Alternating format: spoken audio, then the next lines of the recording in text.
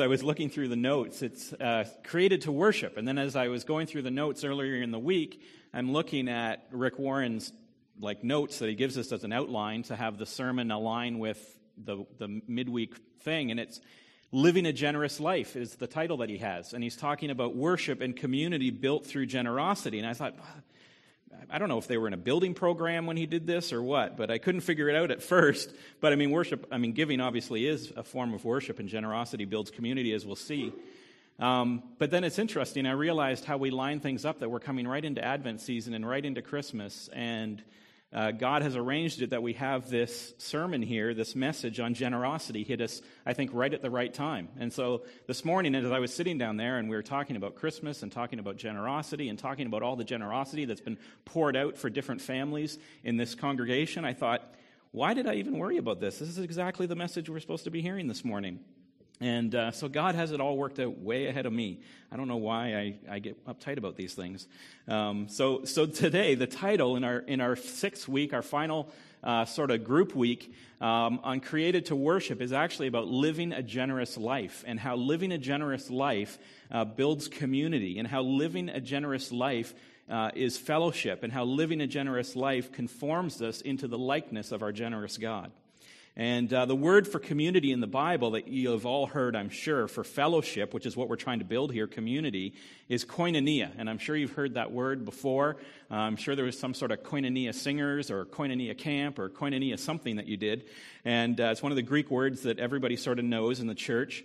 And it's an important word because it's translated a lot of different ways. And the reason that it's translated in the Bible, and you don't see this when you're not looking at the Greek, you don't realize that it's the same word you're reading. It's translated 5 or 6 different ways in the Scripture because fellowship and community takes on a lot of different aspects. And so there's lots of different ways at looking at koinonia. And so it's important that we understand how it's translated. It's not just fellowship, but it's also community. And there's a lot more than these. It's translated participation, and it's translated as contribution, and it's translated as generosity. This word koinonia gets translated several different ways. And I do have a slide on that at some point, I think, that comes along. I'll let them do their thing. I'm sorry. And so those different ways of translating koinonia are important, that we understand that there's different ways of understanding fellowship. And it's important that you understand that if you're going to have fellowship together, that there's got to be a sense of community, and there has to be some participation on my part and your part. If there's going to be community at Lakeside, we have to participate. That means a giving of ourselves in some way. There has to be a participation. There has to be a contribution that I make from my life into your life, and you make from your life into other people's lives in order for there to be community. You understand what I'm saying? And so that's where this idea of koinonia, of generosity, comes from. When the Scripture is talking about fellowship, when it's talking about community, it has built into that word the understanding of generosity, because you can't have community without giving of yourself into other people. You can't have community without generosity. You have to be generous with your time, as we talked about, in appreciating people and affirming people and spending time with people. You have to be generous with your energy and your money and your resources and your wisdom and your encouragement. You have to be generous. You have to be outgoing with all of these different things in your life in a generous way in order for community to be built the way Scripture and God intends us to build community. You can't really enjoy community without all these other things. You can't just take koinonia, you can't just take fellowship and say we're going to have fellowship and not have contribution and participation and generosity and all the other things that it means. And here's just a few examples of what I mean of that word koinonia. In Philippians 4:15 it says, when I left, this is Paul speaking, when I left Macedonia, no church entered into partnership with me in giving and receiving except you only. And so that partners in giving there, again in the English you just read partners in giving. It's koinonia. That's the word there, koinonia. Fellowship or community is partners in giving. Or in Hebrews 13:16 it says, do not neglect to do good and share what you have, for such sacrifices are pleasing to God. So you read that, you don't see koinonia, but the word share there, the sharing that is pleasing to God, is the word koinonia, fellowship, community. It keeps going through Scripture. In 1 Timothy 6:18, it says, "Be generous givers, sharing with others." And that phrase, willing to share, is just one word in the Bible, but the word is koinonikos. It's the adjective of koinonia. And so you can't have generosity without giving, or you can't have community without generosity. And so as you go through Scripture, this word koinonia, which has all these different meanings about fellowship, keeps coming up. And so you can't have community without generosity, and we can't complete a study of community without looking at how we are to be more generous to each other. And so that's what we're looking at today. Just a few simple things on generosity in terms of creating community and creating in us a more Christ-like image and becoming more conformed to the image of God. And so why does God want us to learn to be generous with each other? And there's several sort of benefits in our life when God says, I'm generous with other people, this was what will happen in your life. And so we'll run through them relatively quickly here. Generosity creates community is the first thing, as I talked about. In 2 Corinthians 9:12-13, it says, "Your generosity not only provides for the needs of God's people, but also produces prayers of thanksgiving to God." And so when we're generous with each other, we thank God for each other, and we're drawn closer together. And there's this author, Randy Phrase, and he wrote a book. He called it The Connecting Church. And he learned about the connection between generosity and community from his unchurched neighbor. And where he learned this lesson about community and generosity from his neighbor, who is not a Christian, didn't go to church or anything, he said, his neighbor asked if he could borrow my ladder, and I said, of course. And then later on, Randy learned that his neighbor already had a ladder. But his neighbor wanted to borrow his ladder because then he would have to keep coming over to get the ladder and talk to him and then bring the ladder back and they could talk again. And so his neighbor was actually using the ladder and the generosity of Randy in order to build community. It was completely a ploy on his part. And so Randy then realized that he, again, God working through this completely unchurched neighbor who just had this little generosity trick, is that's how community is built. That as we need things from each other, we are engaging with each other. And so we can learn to use our generosity and use the generosity of others to engage in community. If we have everything we need and we don't need anybody else, and next weekend I need a chainsaw, by the way, if anybody has a chainsaw. But if we have everything, all of ourselves, and we don't need anybody for anything, then no community gets built. It's great when you can go to your neighbor and ask to borrow his chainsaw or his ladder or borrow a cup of sugar, whatever it is that you need. It builds community, So if you've got a shop vac or you've got a chainsaw or you've got whatever, you build community by being generous. And the Bible says this in Matthew 6. It says, your heart will be wherever your treasure is. In other words, wherever I put my time, my money, my effort, my energy, wherever I invest myself, that's where my attention is. So if I put my stuff and my attention and my money on other people, then that's what I will invest in, on other people. So if I'm always generous and loaning things out to people and giving people things and giving them my time, and if you have a truck, you know what I'm talking about, because everybody needs to move at least once. And if you have a truck, you're the person they call. But if you are generous with that, then you know that you're building community with them, and your heart will be wherever your treasure is. So use your stuff to build community. Use your stuff to connect to other people, and that's where your heart will follow, into the lives of other people. The first Christians were famous for their generosity. In Acts chapter 4, it says, the community of believers shared everything in common. They were a family. They just shared it all, just like we've been praying about and talking about families in need. And as we're making these Christmas hampers, by the way, you need to get a look at these. Today was the day for the Keene people to have their hampers in, and the Keene people did bring them in, and this is a sample of how to do a hamper. Okay, so come up here and take notes afterwards, and get those in for next week. But sharing of the Christmas hampers, sharing with each other, Christians have everything in common. And in fact, I want to point this out. There was this emperor, Julian, and he wrote a letter to a governor of his, Arceus, not that it matters who he is, but in his letter, he's talking about the Christians.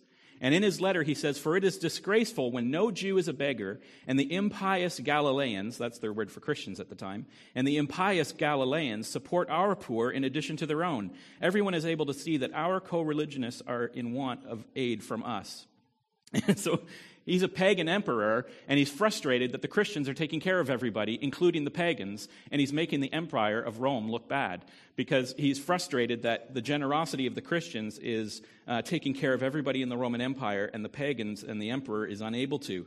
And so the generosity is powerful. Generosity is this force in history that it's easy to overlook, but it was actually getting on the emperor's nerve that the Christians were taking care of his people because the Christians were so generous, and they were taking care of everybody. And so you want to create real community, you want to affect people's lives, be generous, right? Give without needing a return. Invest in their life, care about them with generosity, and be open-handed with things, and you'll see communities change and communities be built. Secondly, generosity defeats materialism. The more generous I am with you, the more it defeats materialism in my life, right? I mean, we agree that in North America, pretty easy to see we live in a materialistic culture.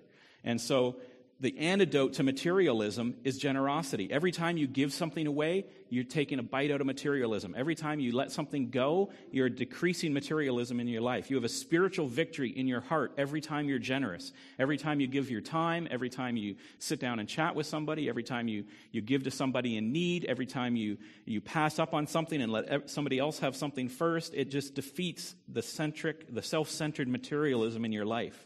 And so generosity is important for us in building community and important for us spiritually because it defeats materialism. The Bible says in Matthew 6:24, it says, you cannot serve both God and money. And it doesn't say you should not serve both God and money. It says you cannot serve both God and money. You cannot be fixated on getting everything you need for yourself and and serve God in the way that he would have you serve by serving yourself with money. It's impossible. You have to be generous. You have to be giving away. That is conforming to the image of God. That's the service that God expects from you. The number one thing in your life that you love is either God or it's the money. And so, do you love to give or do you love to get? Is it painful to see someone get something that you could have for yourself? Is it hard to give something away that you know you could easily sell and get some money for? And what do other people say about you? Do they say you're generous? And so these are just things that determine what sort of guides you. I know some people that, they could look at something and say, I could get $100 for that and sell that, and they get the $100, and then they end up giving the $100 to somebody else, and I just think, well, why don't they just give the thing away? Why do they sell the thing? But there's just some people that they can't give something away without getting something back for it, and so you have to examine your heart and understand what the number one thing in your life is, and realize that by giving away and by releasing things and being generous, you are serving God and not money. Materialism is our biggest idol in North America by far. And, you have to guard against it. And the best way to guard against it is by giving. And it's hard to be materialistic when you're giving it all away. And so anytime you're generous with other people, you're creating community with them and you're defeating materialism. Thirdly, it strengthens our faith. Generosity strengthens my faith. The Bible says in 2 Corinthians 9:13, your giving proves the reality of your faith in the gospel. There's more promises in the Bible about giving than promises about any other subject. In fact, God talks more about giving than he does about heaven or hell. Now, why would God talk more about giving than he would about heaven and hell? And it's because he wants us to become more like him. And as we've been singing, and as we've been praying, and as we've been talking about this morning, our God is a generous God. And so when you go through Scripture and you realize that God talks more about giving and God gives more promises in the Bible about giving than just about anything else, you realize that there is a generous heart to God and a generous nature to God, and God wants us to be conformed to that generous nature. And so it strengthens our faith as we engage with generosity, if you want to look at it that way. That as we become generous people, it engages our spirit and it engages our ability to become more like our generous God. Would we disagree that God's a generous God? No, I think we can all say God is a generous God, right? We've been praying that and singing that all morning long. Our God is generous. And so you have to sooner or later believe that God is generous and believe his promises in the Bible about his generosity, and that he will use those promises to conform you into his image. Sooner or later, you have to decide whether you believe them or not. That this principle of generosity is what God intends for our lives. In 2 Corinthians 9, it says, whoever sows sparingly will reap sparingly, and whoever sows generously will also reap generously. So if you're constantly giving out encouragement, and you're constantly being generous with affirmation, and you're constantly sowing kindness, what does God promise you'll reap? Affirmation and encouragement and kindness. And if you sow that generously, then you will reap generously. And if you sow encouragement and affirmation sparingly, then you will reap that sparingly. People won't be all that affirming to you. God promises that as you sow generously, also you will reap generously. God wired the universe that way. Whatever we give out, God is going to bless us by giving back. And so sooner or later you have to ask, and I have to ask myself, do I trust that promise? Where he says, if you'll be generous, I'll take care of all your needs. At some point, when we run into these promises, we have to ask ourselves, do we really believe them? Or do we think that's a really nice sentiment, God, but I'm going to keep my deep pockets and my big bank account, and I'm going to keep all of my stuff anyway, just to be sure that I'm taken care of, because I'm not sure that your promise to take care of me is really a promise. Like at some point, that's what it comes down to. Are you going to believe the promises of God, that as you are generous, and wherever you are generous, he will pay back more, and you will reap generously, and reap a lot more than what you sow, because that's what he says. He asks us to do that because it's the exact opposite of our human nature. He's saying you're born with a human nature, a sin nature, which says it's all about me. Take it. I want it all. I want everything for myself, and if I don't have it, then I'm going to need it later, and I'm going to keep that thing because, I never know when I'm going to need it, and I want it to be about me. And God is trying to take that human nature, and he's trying to transform it into his nature, into the nature of Christ, and into the nature of God the Father. And his nature is generous. And so he's asking us to grow in our faith and to serve our spirit by becoming more generous, by working at being generous, because he wants to take that human nature and transform it. And Bob McEwen actually tells this little story about his son. He took his son over to McDonald's and he bought him supersized French fries, right? You ever been to McDonald's and you get the supersize it? And it's like this basket, basically, hamper of French fries. And so he's driving back home with his son, and they're in the car, and you can't have McDonald's in the car and not eat it because it smells like McDonald's, right? You know what I'm talking about. And so he's driving back home with these, and the French fry smell from McDonald's is in the car, and he reaches over and he takes one French fry out of his son's French fries, and he eats it. And his son gets all upset, and he says, "Dad, you can't have that one. These are my fries." And Bob says immediately he had three thoughts. First of all, his thoughts were this: my child has forgotten that I am the source of all fries. I brought him here, and I took him to McDonald's, and I made the order, and I paid for the order, and I handed him the fries, and I'm driving him back home. He would not have any fries if it weren't for me. The only reason he got any fries was because I am the great fry giver. He said the second thing that I thought is that my child doesn't realize I could take them away in a second if I wanted to. Or on the other hand, I could buy him an entire truckload of fries if I wanted to, because I have the power to do either. I can either take all of his fries or give him more fries than he can imagine. The third thing I realized is I didn't need his fries. I could easily get my own fries. I could buy myself 100 packs of fries if I wanted to. I just wanted him to learn to be unselfish. Those three lessons are how God wants you to learn to be generous with other people. God says, I want you to remember that I'm the source of everything you've got. You would have nothing if I didn't give it to you. You wouldn't even be alive if it weren't for me. I chose to create you, and I've chosen to give you life, and I've chosen to give you all the things you have in your life. It's all from me. And two, I could take it all away if I wanted to. I could take away the things that you have just like that, or I could double it or triple it. God says, I could give you 10 times what you have if I wanted to. You have exactly what I want you to have. And then thirdly, God says, I don't need your fries. I don't need your stuff. I don't need your money. I'm not poor. I just want you to learn to be unselfish. As Mark said, God owns the cattle on 1,000 hills. He doesn't need our money. He doesn't need our stuff. He wants us to give our stuff willingly to teach us to be generous. And so you can remember that, the story of the fries. It's a great story. To teach us the three lessons about God, that he has made us, he's given us everything and we have. He could take it all away if he wants, or he could double it or triple it or give us 10 times as much. And it's not that he needs any of it, but he wants us to learn to be unselfish and learn to be generous, to develop our spiritual conditioning, to develop our spiritual image into that of his son. And what happens when I start becoming a more generous person? The Bible says in 2 Corinthians 9:8, and God will generously provide all that you need. Then you will always have everything you need and plenty left over to share with others. God says, if you practice generosity, being generous with the people around you, I will make it up for you by giving you everything you need and the ability to be generous as well. And at our last annual meeting, we presented a budget broken down into two parts. There was the part of the offerings that we could expect to see come in. There was sort of, this is what we expect that we can do. And then there was the stuff that we want to do and all the stuff that we need so that we don't have to depend on surplus or borrowing from the past or anything like that. All the God-sized stuff for ministry that we want to do. So we had sort of the stuff that we can expect in our own sort of human understanding, and then there's the stuff that we want God to do. And that's how we sort of presented the budget in a way.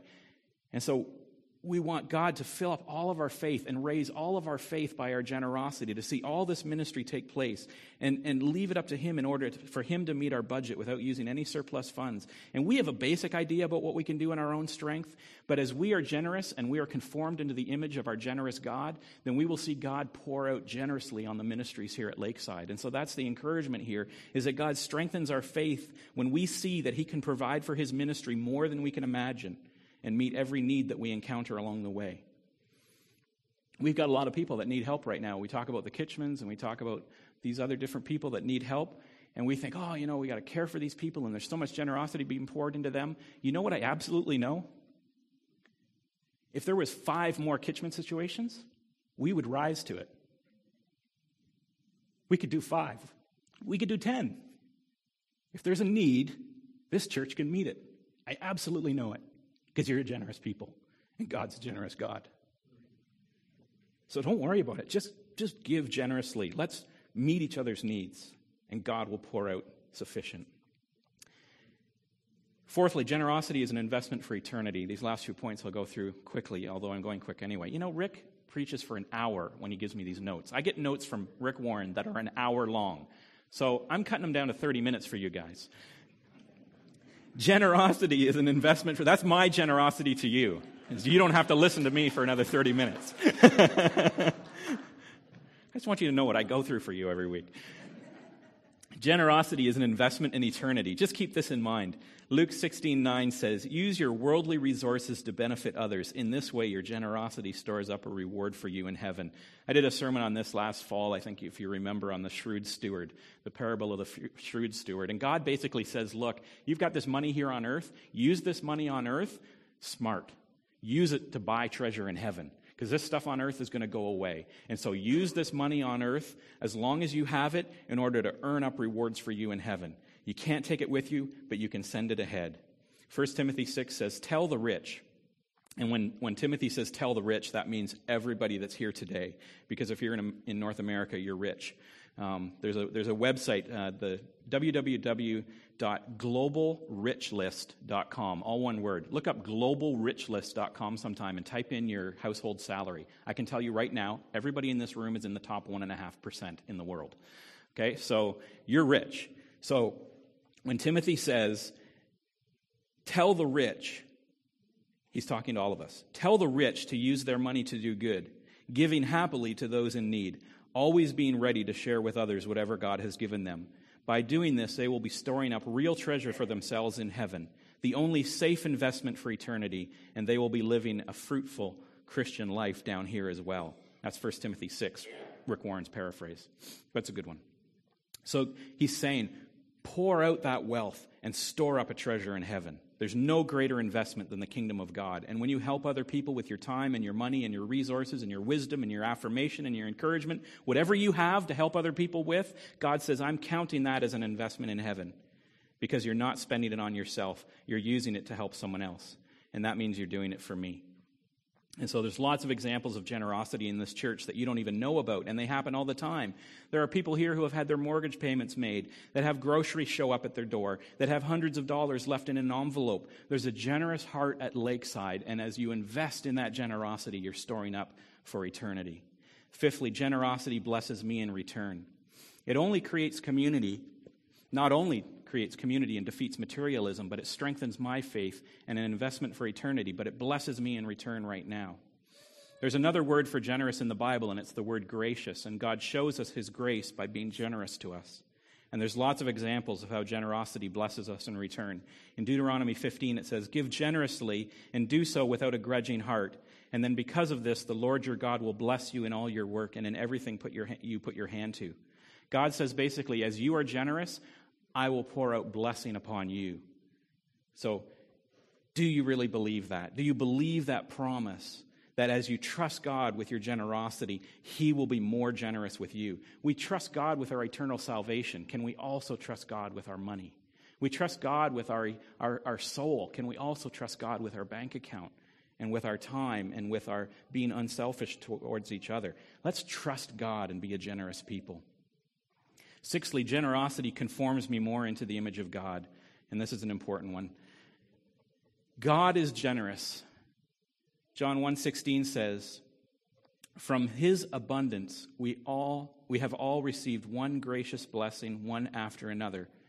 Or as it said probably in the translation, that you have grace upon grace we've received from God. And so to become like him, we've got to be generous. God is a giver. God so loved the world that he gave his only son. And you can't give without loving, but you can love without giving, right? But you want to give in love the way God does. You want to be conformed to the image of God in being a loving giver. The word believe is used 242 times. I love how Rick has all these little tidbits. The word believe is used 242 times because God wants us to believe. And the word pray is used 371 times in the Bible because God wants us to pray. The word love is used 714 times in the Bible because God wants us to learn how to love more. But the word give is used 2,162 times. Maybe God wants us to learn to be givers. Maybe God wants us to learn to be generous. That he would use the verb give over 2,000 times in his scripture to us. 1 Chronicles 29 says, "Everything we have comes from you, Lord, and we can only give you what is already yours." He already owns all the French fries, and so if he owns them all, we can give them back, and he can give us as many more as he wants us to give. And so we conform to the image of God as we become generous because God is a generous God. God is a giving God. God is pouring out graciousness and blessing day after day upon us, and he wants us to reflect that by pouring out graciousness and blessing upon others day after day. God's generosity far surpasses our own, and he wants us to be just a little bit as generous as he is so that we can imitate him, so that we can grow in our spirit to be more Christ-like and more as he is. And we're about to celebrate exactly what I mean by the generosity of God as we come to communion in just a few minutes. In communion, we celebrate the most generous aspect of God, that he would give of himself his only son for us. And so generosity is not just one of the ways we create and keep, is not only one of the ways we create and keep close community, it's one of the ways we worship God. By acknowledging his generous nature and by agreeing with his good plan for sowing and reaping, and by desiring to conform our nature to his own, what does all that say to God? It proves that we believe that God is good. It proves that we believe that his economy of generosity is the right thing. It proves that his nature of generosity is the nature we want to take on. And so what is that to God? That's worship. When you approve of what somebody says, when you agree that their economy is right, when you conform yourself to follow after their image, that's worship. And so our generosity and our giving is a form of our worship. It all comes back to the reality of affirming the goodness of God and desiring ourselves to be more like him. And in that, we praise God and give him glory, and that is worship. God's church, if it really resembles God, is a generous church. And we are, and you are, generous people. It's an encouragement to keep up the generosity. It's an encouragement to be creative in our generosity. Right? Be creative about even how you decorate your Christmas hampers that you're about to give out to the people in the community. Be creative and generous in filling those things up. Be abounding in generosity as God is to you. Find ways to exceed each other in generosity, and in doing so, worship God and build better community. Now, there's one other word that's translated in the Bible from the word koinonia, and the word is actually communion. In 2 Corinthians 13:13. We end the 40 days of community taking communion together and in this idea of fellowship and koinonia. And so in 2 Corinthians 13:13, when it's talking about communion with God, it's talking about the word, it uses the word koinonia. The word is fellowship, the same word in the Bible. And so what's the meaning of communion? Communion is the reminder of the generosity of Jesus Christ. That's why we take it. Jesus, on the night before he went to the cross, took his disciples into a room, and he took some bread and he took some wine, and he said, "These two symbols I'm giving to you. These are the symbols of my body and my blood. And I'm giving you these two symbols to remember what I'm about to do for you. I want you to remember the generosity of your God. I want you to remember that I'm going to lay down my life for you, that I'm giving it up for you. I'm going to die. I'm going to hang on a cross, and my body's going to be broken. And this juice is going to represent my blood, and you're always going to remember that I bled for you. And the new covenant is in this blood. And the bread is going to represent my body, the fact that it was hung on the cross for you. And I just want you to remember how much I love you. I want you to remember how much I love you. That I did this so that you could have fellowship with God. And I did this so that you could have fellowship with each other. To break down the sin, to break down the hostility, to break down the selfishness. God came and died, gave his own son generously on the cross. And the whole reason we do anything, any of this, and have anything that we have today is because of the generosity of Jesus Christ. And so the Bible says in 2 Corinthians 8 and 9, remember the generosity of Jesus Christ, the Lord of all. He was rich beyond our telling. He became poor for your sake so that his poverty might make you rich. And so he's not talking about money here, obviously. He's talking about the true riches of life, the wealth of life, the salvation and time with and eternity with God. He says, the God of the universe humbled himself and came to earth to give his own life for our sake. And out of that act of generosity, we have communion with him. And so he went through all those trials and all those tribulations and everything that he went through when he was here living. And then he allowed himself to be accused and put on a cross and crucified. And this is the God who created it all. This is the God who has all the universe in his hands. This is the universe that could have come. This is the God that could have come down off of that cross, and he could have saved himself. But instead of saving himself, he chose to save us. And so that's why we take communion, to remember that God of generosity. That's what I want to leave you with. There's all these points of koinonia and of giving and of sharing and all the things it does for us and all the things that it does to build community. But the one thing that we want to remember is that our generosity is a reflection of God's. That in our generosity we become more and more like God, and we want to become more and more conformed to his nature.